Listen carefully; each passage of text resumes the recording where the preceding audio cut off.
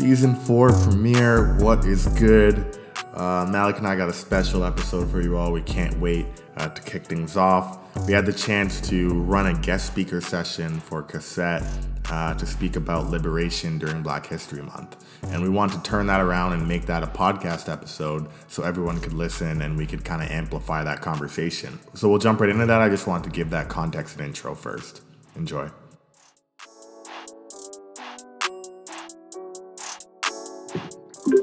Perfect. So thank you everybody for joining us today. Welcome to the Black History Month guest speaker session.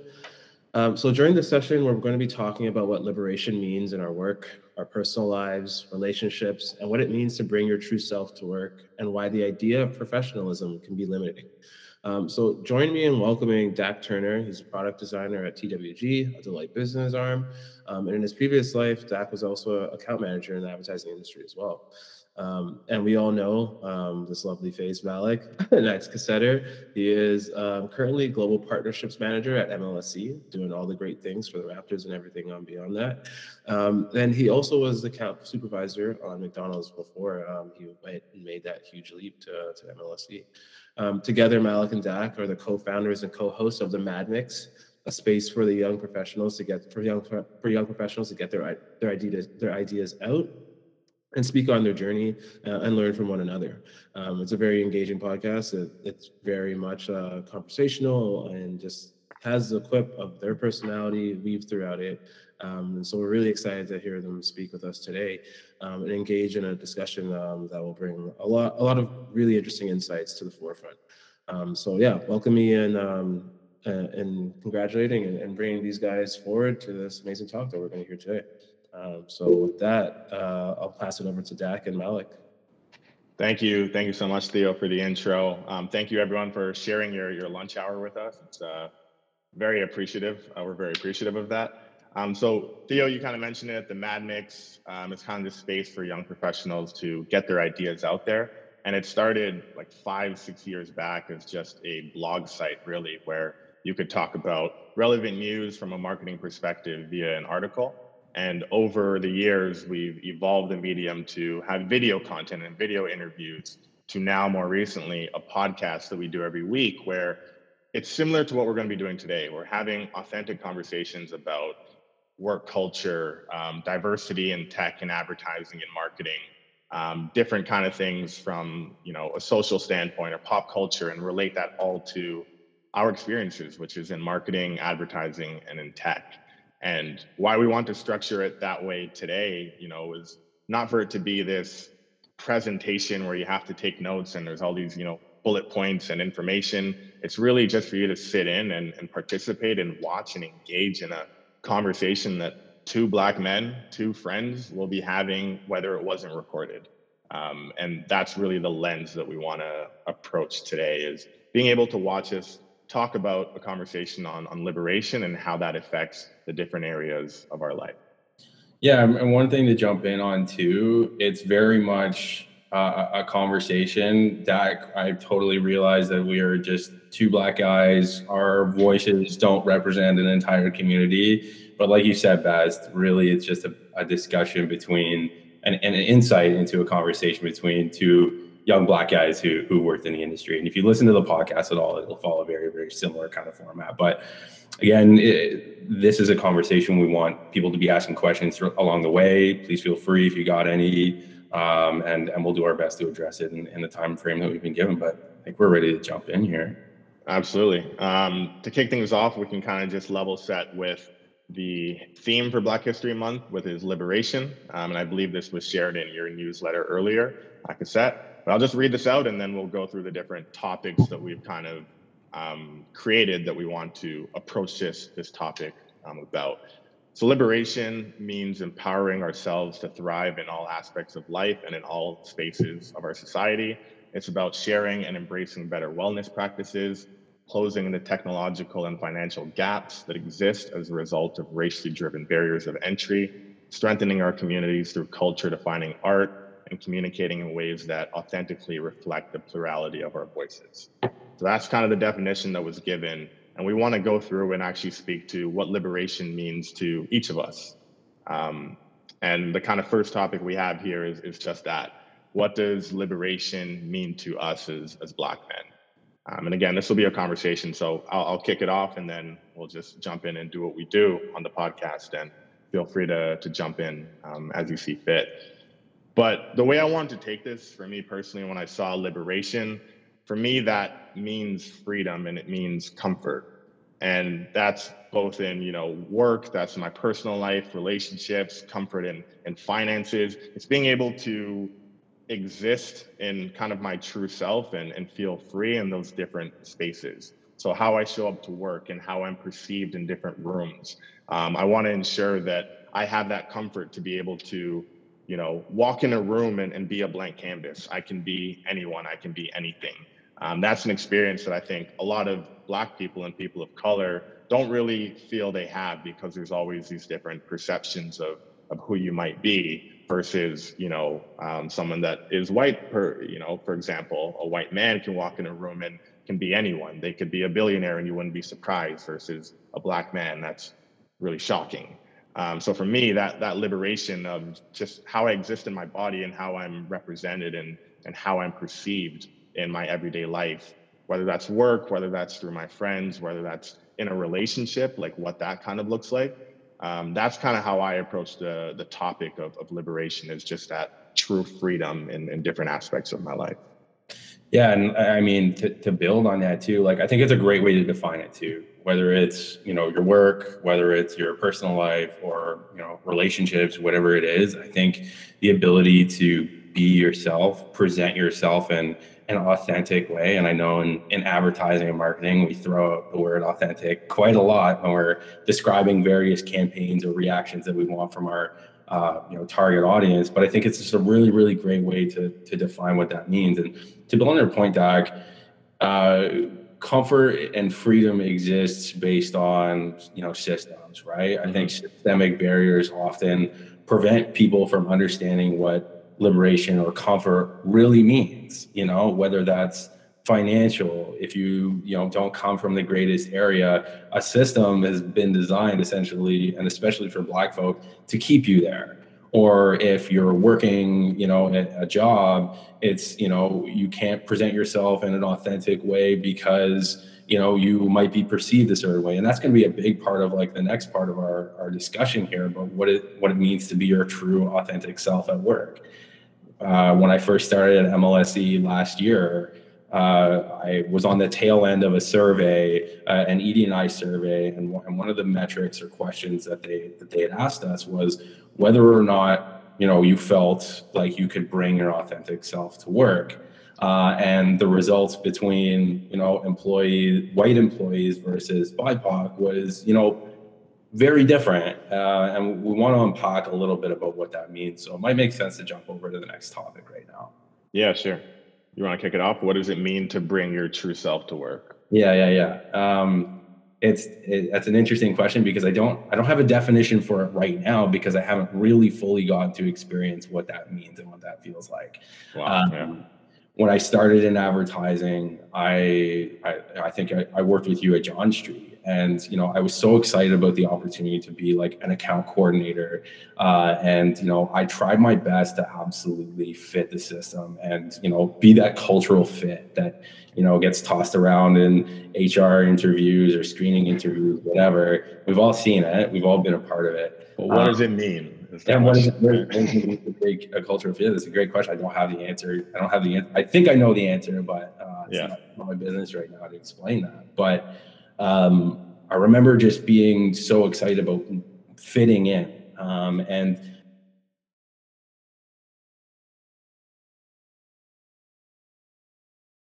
I started to grow up a little bit and realize that presenting yourself and how you present yourself in certain ways can limit you from opportunities. It can put you in a box or keep you in a certain area, not give you opportunities for growth. We talk about glass ceilings a lot in marketing and advertising as well, and what that means for BIPOC individuals as well. And I think it's something that we faced, both you and I, Dak, have faced, in our careers as well, whether it's intentional or not. So I would answer the question, I would say like being your authentic self is a journey. that I've been kind of going on in the last couple of years, and what that means for my development, how I present myself. And right now I'm in a position where I'm managing a full team of people, which is something that I've never really done before. And I have the ability to influence my team and my department based on, how I want to present myself. And when I look back on when I first started, again, it was about fitting the system, understanding the key stakeholders, the right people to get to know. But I've kind of in the last couple of years, I've tried to just shed away from what I previously knew about what being my authentic self meant from a professional standpoint and from a personal standpoint, and then merging those two things together, because ultimately they're not that different. I don't think, I would argue. And I think being in the position that I'm in right now is really cool because I get to do that. I get to manage a team, with some Black folks and allow them to be who they want to be in their early stages of their career, because it's never something that I really felt like I got the option to do when I was a bit younger and first starting my career. And that was a part of it was because of my mentality and my approach of wanting to fit the system so people like me. Yeah. But I also think that with that, again, took away from who I thought that I actually was and how I acted outside of work, if that makes sense. But I'll turn the question over to you. I know we talked a little bit about code switching, and I'm sure that a number of Black folks, BIPOC folks on this call know exactly what we're talking about. But maybe I'll flip this one over to you. Yeah, I think one of the biggest barriers of bringing your true self is something that I've been looking into more recently is the limitation of professionalism and what that actually means. And I was reading an article about a lot of those standards for appropriate work language and clothing can often be rooted in white standards that were created. So you look at something as seemingly simple as the way you have your hair. So, not being able to have an afro or braids or dreadlocks in certain work environments is a way to damper the way you bring your true self to work because it's deemed as unprofessional. What you wear on your head, whether it's a do-rag or a bonnet, can be seen as ghetto and hamper the way you approach your job when really it's just something you're wearing on your head. You can wear a baseball cap or a beanie and be completely fine, but maybe some Black folks on this call might even feel like it's weird to even say that you could wear a do-rag or a bonnet as something on a work call, but that doesn't affect the way you do your job, but it affects the way people see you because it's not deemed as professional. And that's a construct that's pretty much been created. You look at an example of someone that's a trailblazer in the industry right now is Jermaine Jupiter. He's a technical recruiter at Wealthsimple, and he's also has his own technical recruiting practice. But he made a post recently on LinkedIn that went viral where he's wearing this bright orange neon do-rag, and he just came out of a meeting, and he's saying that this should not, affect the way people see me. I can still do my job regardless of the cloth I have on my head. And he's basically making a point that he works for a company like Wealthsimple that allows him to be his authentic self and doesn't look at him a weird way because he's wearing that on his head. But you can imagine 99.9% of companies are going to treat you differently based on what you have on your head because they've deemed that as unprofessional, they've deemed that as ghetto and associated with a certain type of person. And I would love to, as we speak about liberation, it would be great to break those things, because there are certain companies now that have had their employees cut off their dreads or limit the way that they show up in order to fit this system of professionalism. And if you have to do that, you're never going to be able to bring your true self to work. And that's always going to be a constant mental barrier that you have to fight on top of needing to do your job. Right. So I guess the question I'm asking you, did you resist the urge to pull up with a do-rag on this call today? I don't have waves. I should have done it, but it's funny because Jermaine is bald too, so he doesn't need to wear one, but I think he's doing it for the folks that would like to wear that or would feel more comfortable having that on their head. But, for them, it's just there's no way they would ever do that in an interview because they're not going to get the job. It's seen as unprofessional. It's seen as ghetto. It's seen as not the right thing to do, right? Yeah, I mean, absolutely. And I think that when you think about something as meaningless, let's call it, as a do-rag or a hat or something. Like even your hair, like a hair is a big part of someone's identity, right? Like we talked about this even right before we jumped on this, but like imagine if like you wanted to work somewhere that was like your dream destination, but like you had to shave your head or something, whether you're, you know, regardless of your race or gender or whatever it is, and you have to shave your head if you want to work there. Like, could you imagine how like ridiculous that would sound, or like how stripped of your identity you feel? And I think that like even just the act of that is just, it's such a small, seemingly insignificant thing that takes away a part of who someone actually is. And I'm not saying that like everyone should just go out and buy do-rags right now, but I think that like it's important to understand that even the small little things that may seem like, oh, this isn't professional or this isn't this, might help someone feel comfortable being who they are and therefore being much more productive at what you want them to do. And I think that's a really important lens to have on it, because when you have to think about all the things that you're trying to avoid or you're trying to not do to be perceived a certain way, and we'll get into this in 2 seconds, I think that, you know, it puts a lot of mental burden on people who are just trying to do their job. Right? You're walking on needles. Like to just speak to the experience of a lot of, you know, my Black women friends, or that I've seen, you know, conversations online where they feel like the second that they express a certain amount of passion or raise their voice in the slightest way to show confidence or passion about something, they're seen as aggressive and they're seen as obnoxious or overly cocky.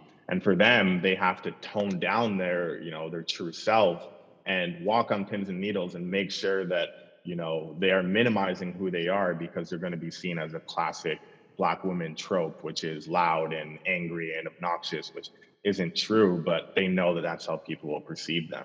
So again, that's a mental barrier of like, I have to now do my job still, but also think about every little fine detail of what I say, because Black people don't have the luxury of failing upwards, right? You make that small mistake and that's going to affect your career and affect your advancements in many areas. So it definitely speaks to that the idea of bringing your true self to work, which I think leans in well to our next topic here, which is pretty much just like, what are some of the barriers that Black employees face in the workplace, which could, you know, often be some of the stuff that we've already mentioned, but let me know how you want to approach that, Malik.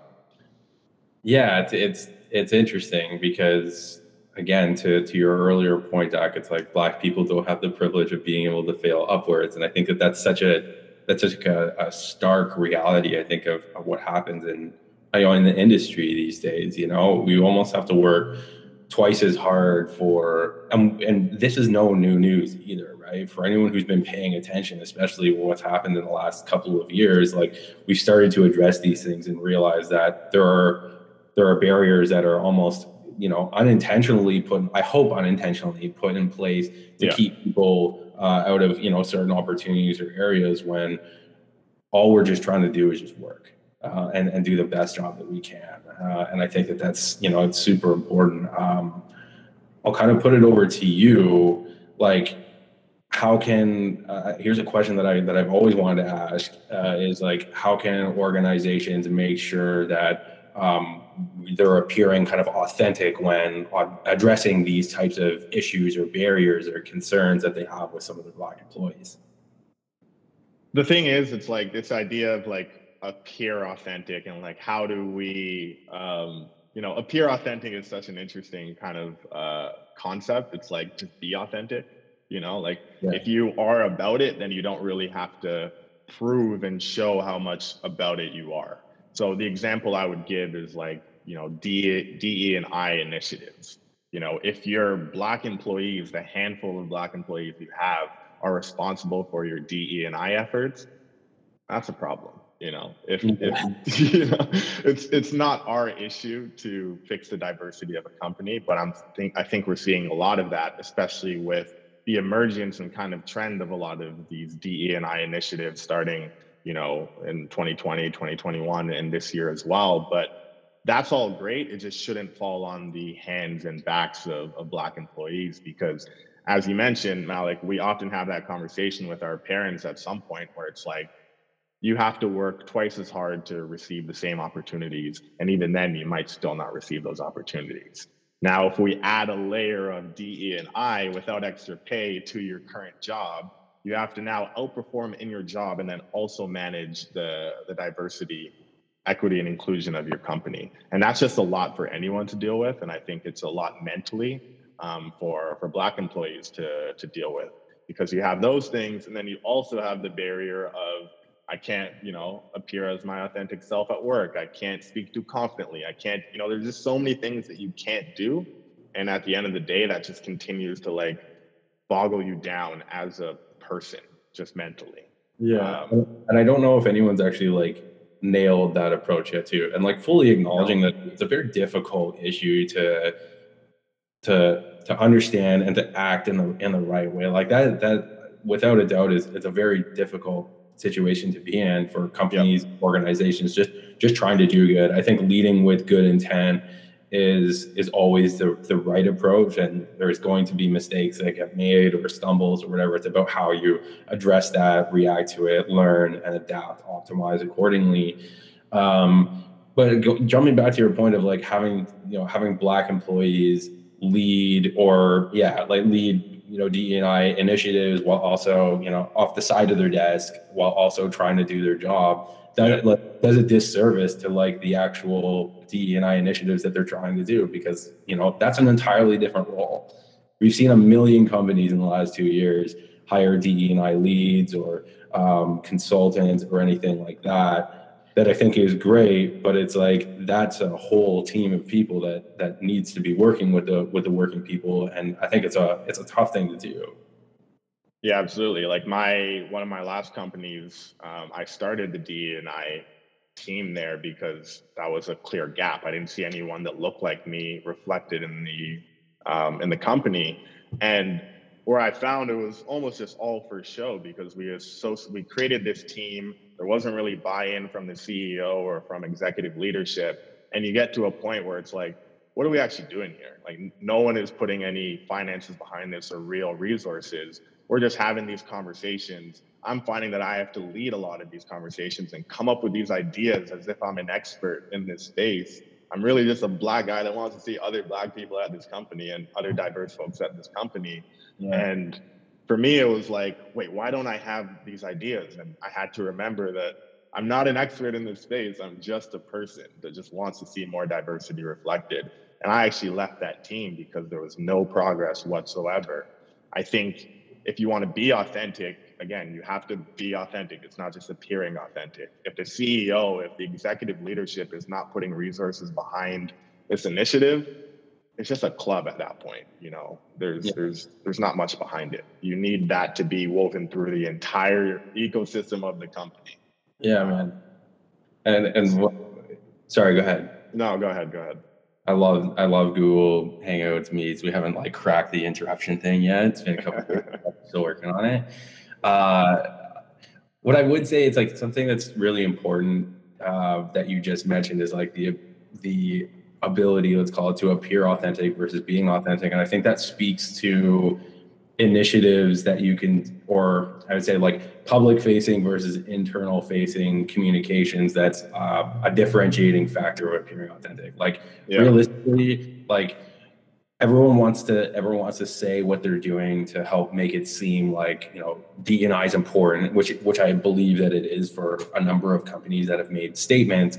But the most important part of all that is talking less out to the industry and working on yourself internally to make sure that your Black employees feel supported in one way or another. It's kind of like the way that I was just thinking about this is like, when like you go to the gym for the first time in a long time and you like take a progress pic and then you like post it on Instagram and be like, guys, I'm getting jacked, I'm super excited. But there's no real like follow up or anything from that. It's like a first step, which is a good thing to do, but it's less like, all right, man, you got to put in the work. You got to show some of the work here. Versus just doing it on your own time and making sure that, your organization is doing the things that you set out to do. What's the 3-year plan? What's the 5-year plan? What's a 10-year plan look like here? And how are we measuring those things? Because I've talked about this before, and I don't know if it was during my time at Cassette or where I'm at right now, but I would say measuring tangible outcomes, I think, is like super important, and holding ourselves accountable to those is like incredibly valuable. Like you can't say, or make up a statement and say, look how much we've done. This has been great. It's like, okay, cool. But like, what are the metrics? How are you guys like holding yourselves accountable to this? And I think about it like a brief that you would receive from a client. Like, what's the story we're trying to tell here? What are the key messages? What are the KPIs? How do we measure what are our objectives? Like, how do we measure ourselves over the time that we're trying to do this over the course of our 3-year, 5-year, 10-year plan? I'm just making those numbers up.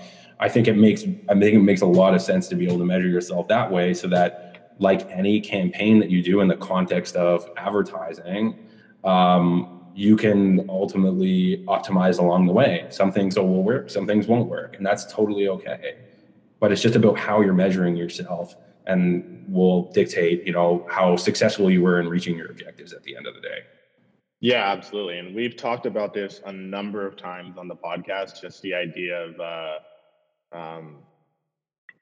kind of that performance marketing, really, like, having this shiny post for D&I or for your commitment to Black Lives Matter, but then internally, your Black employees are very minimal and they are suffering. Like they're not having a great time. They don't feel like their voice is heard. They don't feel reflected. They're not on the board. These are all those things where it's like, oh, you're just being performative. And we've called out tons of companies, tons of brands throughout the couple years on the podcast, and we're going to continue to do so because you need to be held accountable. There was that trend where every company wanted to have a statement, or every company wanted to suddenly form their DE&I initiative, but then we haven't heard anything from them since then, and nothing's happening internally, right? Yeah, I think like leading with intent is, as an optimistic person, I think is a good thing to do. Sure. But it's super important to follow through, and we've all talked about, actions speak louder than words, a sentiment that holds so true in the context of this conversation here as well. Mm-hmm. But it's like, and we'll acknowledge, like, solving these systemic issues is not something that's easy to do. It's a lot of looking back. It's a lot of looking in the mirror. Like, it's not easy to do, and I don't think anyone's like really done it the right way, or maybe I'm just being ignorant. But I think that that's something that's important to acknowledge too. Like, failure is okay. Like, you can screw up. That's totally fine. Like, I think the cancel culture type mentality in a situation like this, like, is what people are really afraid of. And, rightfully so. You can see what happens to some people, but I think, again, appearing authentic, wanting to do the right thing, trying your hardest to be an ally, and you're not always going to understand how to do that, and that's okay. And it's important to like ask questions genuinely. And to add to that, to genuinely want to do it, and not just do it because there's a microscope on companies now where it's an expectation. I think you can just identify that clearly when they are about it, and the CEO, the executive leadership, the company feels like this is the right step, versus, oh, we just need to do this because everyone's watching us more closely now and we're going to lose customers or lose employees. Very clear to tell the difference. And 100%. Sorry, go ahead. Finish your thought. I was going to say, I think we can move on to the next topic here, but do you have anything else you want to add here? No, I think we're all good. I guess, this one is fairly similar to what we were just talking about that support in organizations. But I think we also want to talk about, like, maybe some of the examples of the ones that are doing well. Like, if we look at Black Taxi, for example, not to mention another advertising agency. Crazy. But Jeez. Well, hey, the plan is to keep this authentic, right? You look at Black Taxi, where they have that initiative and they have that support from the CEO and executive leadership to create this space where they can get, Black interns to come in, a Black internship program, as well as Black folks at different levels, of more senior levels, and not just focusing on junior positions. And that's now a full initiative where there's a full playbook of like how to achieve that same system at your company, that agencies should be able to just take and copy, to be honest. I mean, it's all there. The resources are available. That's one that we definitely want to highlight because we've had Stephanie Smalls, the creator of Black Taxi, on the podcast, and she's a friend of the show as well. Yeah, like it's a good model, and everybody's going to work in a different way. It's about finding what makes sense for you in the context of your own employees, that will define how you kind of move forward with your own initiative and what makes sense for you. But I mean, to answer the question here, what does support in an organization look like towards the advancement of Black employees? It's funny because I just said that this is a very, very difficult thing to achieve and overcome, and now I'm in a position where I have to answer the question. So again, going back to our original thing, this is just a conversation that we're having. My voices don't represent everybody else, but I would say just like appearing, leaning in with positive intent and wanting to do good, I think is always a great place to start. And understanding, and like I always look at the relationships that employees have with whether it's their colleagues at their level or above them or below them. I don't think matters in the context as much of DE&I. I think that that's something that can be shattered a little bit. Like an intern should be able to speak to a CEO about DE&I initiatives and what that means, all that kind of stuff, because it's almost like an equalizer, I would say, to some degree. But again, like leading with positive intent, wanting to do good, understanding and listening, I think are really important. And not just listening, but be open to the idea of being challenged. As probably a lot of white people on the call right now are probably wondering, how do we have these conversations? How do I talk to, my Black friends or Black colleagues around stuff like this without feeling like I'm going to look like an asshole or something like that? I think it's just really important to just be open and honest and have a conversation about it. Like it's not as hard, I don't think, for people to be able to lean into this space and genuinely ask and look at themselves to say, is there anything that I'm doing right now that is preventing someone from being their authentic self? And if so, what does that look like? I think is a really, really good, easy question to ask right off the beginning. Because then it says, okay, cool. Well, if you're open to being vulnerable for a sec, here's what you're doing. Like, you didn't let me wear a do-rag in this meeting. You didn't, like those kinds of things. I think are like really important, really easy to just kind of like discuss and hash out. And that's everyone is going to be Googling do-rag if they don't know. This conference here was not sponsored by a do-rag company. I promise. Don't use my promo code. No, I'm just kidding. But I think it's really important to understand that. Like and you get to know your employees, you get to know your coworkers, colleagues, friends to some degree, and learn a little bit about the things that make them feel like they're sheltering stuff and shielding themselves from being who they truly are. I think is like a really, really, really good place to start. Yeah, I think, to answer this question here, to echo some of the stuff that you've mentioned, is like, first you need to understand what are some of these barriers and problems. And part of it is conversations like this, like where you could listen to a podcast with Black men talk, or Black men, Black women, Black non-binary, whatever it is, Black people talking about these conversations and talking about these barriers that exist, because you might be completely blind to the fact that, the way Black people look at professionalism and how it hampers who they are. That's something that maybe a lot of people don't even realize, and maybe didn't even realize until we brought it up on this call, that they could be rooted in white standards once you look at it a certain way.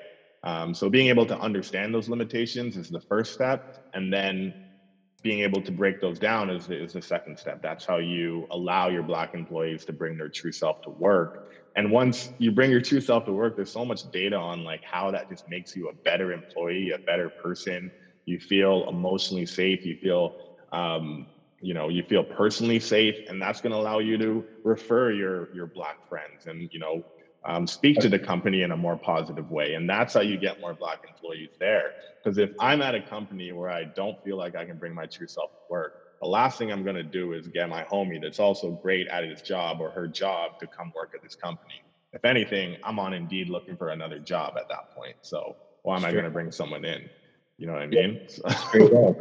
And Melissa makes a great point in the comments here, like believing what BIPOC folks are what they're saying. And understanding those barriers. So again, like it goes back to like the notion of being challenged, and that's uncomfortable. People are being put in positions right now where they're like, I have to question my identity. I have to question whether or not I have, contributed to, barriers that keep people from being authentic and being themselves, right? And it's not easy to do. It's like looking in the mirror and really understanding, who am I and how am I contributing to this problem? I think is not it's not an easy thing for people to do, and that's respectable, right?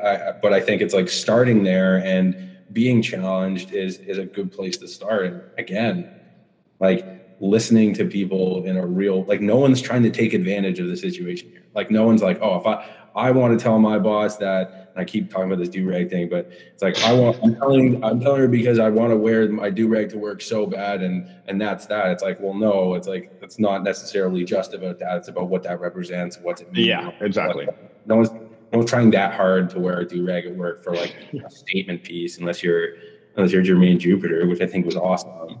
But it's important for people to realize that, like, just listen to what people have to say. And you might not nail it the first time. You may struggle or catch yourself or, whatever, but I think that's progress. And like conflict is always, I would say like a factor in, the progression process, right? Of having to be better. I think learning to be better comes with like challenging yourself, and that's not always the easiest thing to do. It's not, but also it's like it is. It's like, you know what I mean? Like if you're running a company and you're not listening to your employees, you're not a good leader. I'm just gonna say that. You're not a good leader. And I think we almost baby a lot of these companies too much, where it's like, oh, you got to change the way you talk to your employees. We're going to give you like 10 years to do that, to increase the diversity of your workforce. Take all the time you need. Just check in with us. These aren't hard things to do. Get the right people in place, create a team. If you're about it, you will make it happen. Yeah. Sorry, finish your thought. I think that's the issue. It's like they're half in it. They're doing it because it's a trend. They're not really authentic in they don't even see a problem, to be honest. They look around and they see a handful of Black employees that seem happy, they're smiling. It is what it is. It's like, what do we need to fix here? That's how a lot of them are looking at, their current situation. And it's only now that, our voices are being amplified more, where it's like, no, this handful of Black employees, like they are having a tough time because you slap the D&I initiatives on them. They can't bring their true self to work. They don't see themselves reflected. We had kind of jokes at John Street where it's like we had a collection of 6 or 7 Black employees out of 160, and we'd go to lunch together. That fits all within a 10-person reservation. Like that's the entirety of the Black employees at work. And we go and we complain about our job together and complain about, diversity issues and things like that. And, we'll walk by kind of white coworkers. It's like, oh, that's nice. They're all together. And, it was dope. This is a real thing. This is a real thing that Black employees go through in every industry, really, Yeah. So I'm all about putting pressure on these companies. I think we've given them enough time to kind of make these changes and to be about it. And I'm going to go somewhere where I feel like I can be my true self. If not, I'm taking my talents to South Beach. And I love that. I was hoping you would drop that one in there. I was hoping you would drop that one in there. I love that. Yeah.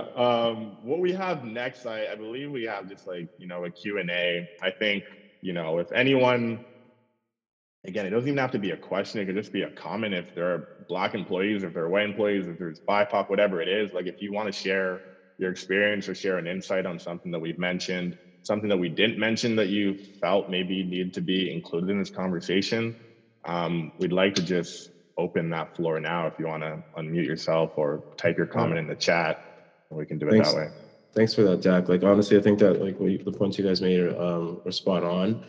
And this kind of like circling things back to the idea of what liberation is, and I think liberation is the freedom to exist, the freedom to exist as you are and have the same opportunities as anyone else. And I think what you're talking about in terms of like the support of like companies and what we need to be doing is to make sure that there is that empathy to provide that liberation to the people who need it, right?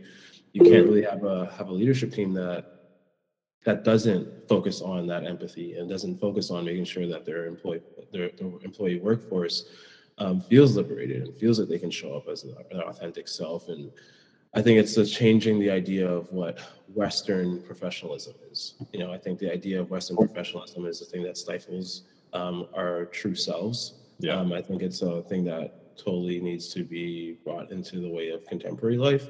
And you can see it in a lot of spaces that have a more smaller or startup kind of mentality where they do embody that into their workplace culture.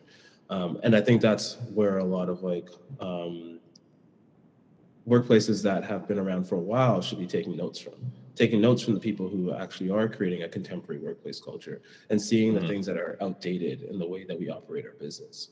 But that's more of just a statement, just to kind of elaborate on what you guys were saying. But if there are any more questions or anybody wants to chat about it, like what you feel we should be making points about, or what are the things that we should be brought to attention, or are there other things that we should be paying attention to in terms of liberation for all of us?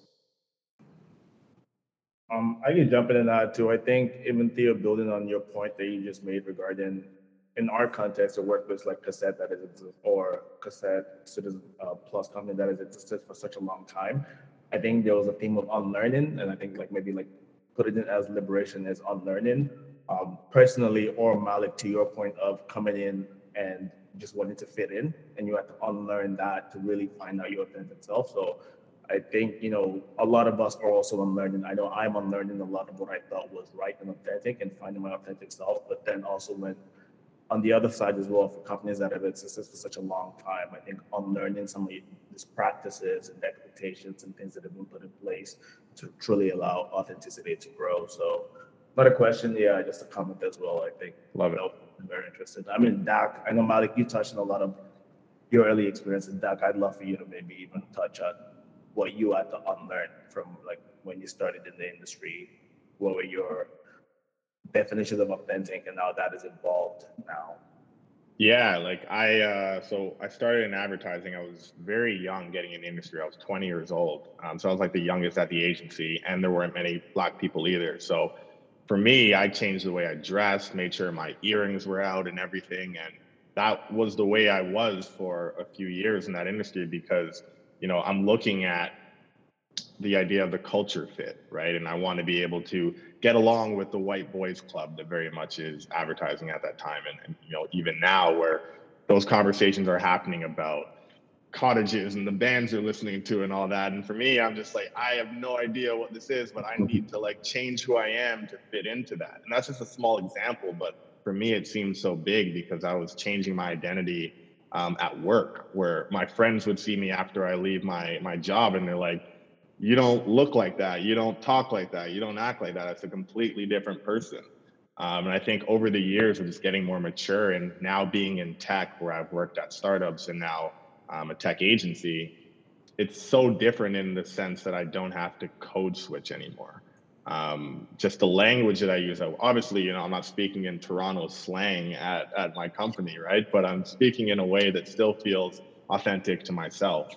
And I think I still have, waves to get to where I really want to be. But I think each year I'm kind of shedding that idea of, professionalism and being a certain way. And I think I can truly say that my work self is how I am with my friends and my family and just in general. So, and it's how a journey. I'd say that's how we become leaders in the industry too, right? I want to lead by example. Whenever I, move up the ladder further than what I am now, and I have the ability to influence more, I want people to show up and be like, whether you like this or where you come from or whatever, shouldn't matter. Then what matters to me the most is creating an environment where people can feel like they can just be whoever they are from all walks of life. and then celebrating that too, because it's like you want to build a team with people who have different perspectives, different ways of viewing things, and maybe things aren't always going to coexist in the easiest way, but I would say like that friction is a part of progress, and I think that that's super important too, as a Black man, rising the ranks in the industry, for me to not lose sight of, so that I can help continue to influence, I think, in the right way. Absolutely, great way to put it. Yeah, that representation is super key, because Malik, now you're an industry leader, right? Like you're at a role where folks are just coming out of not to inflate your ego too much, but folks that are just coming out of school, especially Black people, they can look at you and they're like, oh, this guy can be himself at work, and he's been able to make it to this level. I can also do the same, and I don't have to completely switch my identity, because I can be like Malik, because he's a great guy with an amazing podcast and hard time disagreeing. But no, it's you bring up a good point, right? And it's like that leadership and ability to be represented a certain way and influence people in good ways, I think is like something that I always want to hold true to, and I think it's just like a fundamental personality trait of who I am. We got a couple comments in here. Idris, you want to read those out for me? Yeah, I can jump in. Yeah. So the first one is from Sarah. You'd mentioned maybe starting a Black internship program. Do you know the best way to do that? How do we start that while still showing equal opportunities to others in the BIPOC community? If we want to support and elevate the entire BIPOC community, is there a recommendation on the orders to do that in? Or if it makes sense to just start a BIPOC internship? So maybe we can take that first one, because this is a 3-part question. I think it's a really good question, and I would say like when I think of internships or entry-level positions, I start with identifying, understanding what barriers can go into that, like and as that pertains to your talent pipeline, right? Like scoping out areas in which Black people are trying to express themselves, whether it's through art or whatever, in different ways other than advertising. And I'll answer this question in the context of advertising just to have it make sense. But I think historically within the advertising industry, it's kept a lot of Black people out because, one, like I'm sure that there to a degree, not a lot of people understand that this industry exists, or you can make money off of being a creative person. I don't think that that's like established enough within like the school board system, I think, to date, that accurately translate the amount of talent that's coming out of these schools. But even then, like I would say, like making sure that you're not doing any pay barriers to get in there, looking in different places other than your talent pipeline that you would typically go through. Certain schools, right? Yeah. Is there certain schools, like opening that pool up so that it's not just the same people coming from the same schools who have the same privilege and have the same opportunities. I think it's really important to like understand how granular you can get with some of these things, and understand how those types of programs that you think are doing good because they're getting people into the system can often keep a lot of people out. I think it's super important to acknowledge. Doc, I don't know if you wanted to build on anything. I think you smashed it. I think that was a great answer. You also just need to look at, you kind of mentioned it, Malik, of like where the diverse landscape of your company or your agency. Like, if Black people are, consistently at the bottom of that, then you need to focus more efforts on that community. If it's, other folks in the kind of BIPOC lens, then I think a BIPOC internship makes sense. I think you don't have to just do Black employees if you notice that, also Asian employees or, employees of Indian descent, whatever it is, are also not really represented. I think you want to make sure that your agency is reflecting like the identity of Canada, or identity of Toronto, or wherever you're kind of operating in, where you're kind of following those different representation numbers for the most part. It's a good question though. Thanks, guys. Thanks, Eric. Next question here from Malav. What kind of steps are crucial for senior management to take to create a truly equitable workplace? Just curious to know from all the experiences you've had so far. This is another excellent question. I would say like leading with empathy, like I kind of mentioned before, the ability to be challenged and open yourself up, I think is a natural first step for anybody to take, because it's easy to like go through and look at these different programs and adapt them, optimize them, whatever, but it's still going to address the issue if you are the problem or you are a representation of the barriers that are being put in place to keep people out. So I would say looking at yourself in the mirror, if you're in a position where you can influence the direction of an agency or influence hiring practices or business models, whatever it is, I think it's really important to have a hard look at yourself and realize that you can do better. And if you want to do better, you will be better.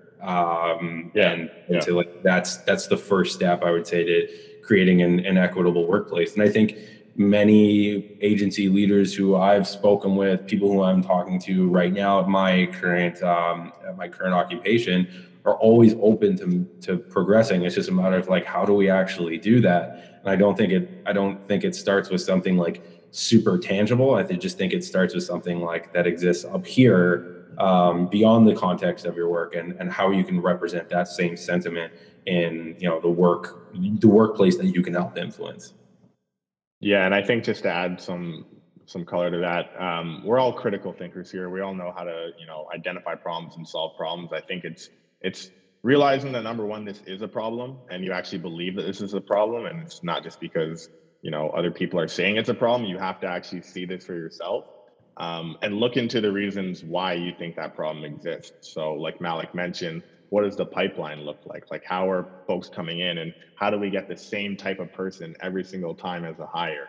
Maybe it's because we're only looking at Queen's University, for an example, not to throw a dig there, but maybe you need to expand that. Maybe where you're posting the jobs is only catering to certain people. Maybe you need to take that job posting and put it in communities like, if you're in tech, BPTN, Black Professionals, in Tech Network has thousands of Black professionals ready looking for work. Maybe you need to drop a job posting in there. You need to contribute and collaborate with a company like that. Maybe you need to collaborate, something we see in tech that's a huge issue is women in engineering aren't really represented. So maybe you need to partner with Girls Who Code or things like that. And you need to look into different options to increase that pipeline and increase the chances of other folks other than, to put it frankly, white men from getting those jobs every single time. So you need to be open, and you need to just kind of do your research on different resources available. And hopefully that answers your question. Okay, good. Awesome. I don't know if we have any other questions. We're reaching time here, but yeah, I think we're about like 2 minutes away. But I just want to say, again, thank you guys so much for taking the time to speak with us. Definitely check out Dak and Malik's podcast at themadmix.com to hear even more. I would love to see what kind of the next guests that you guys kind of are open to sharing with us that are going to be on the show.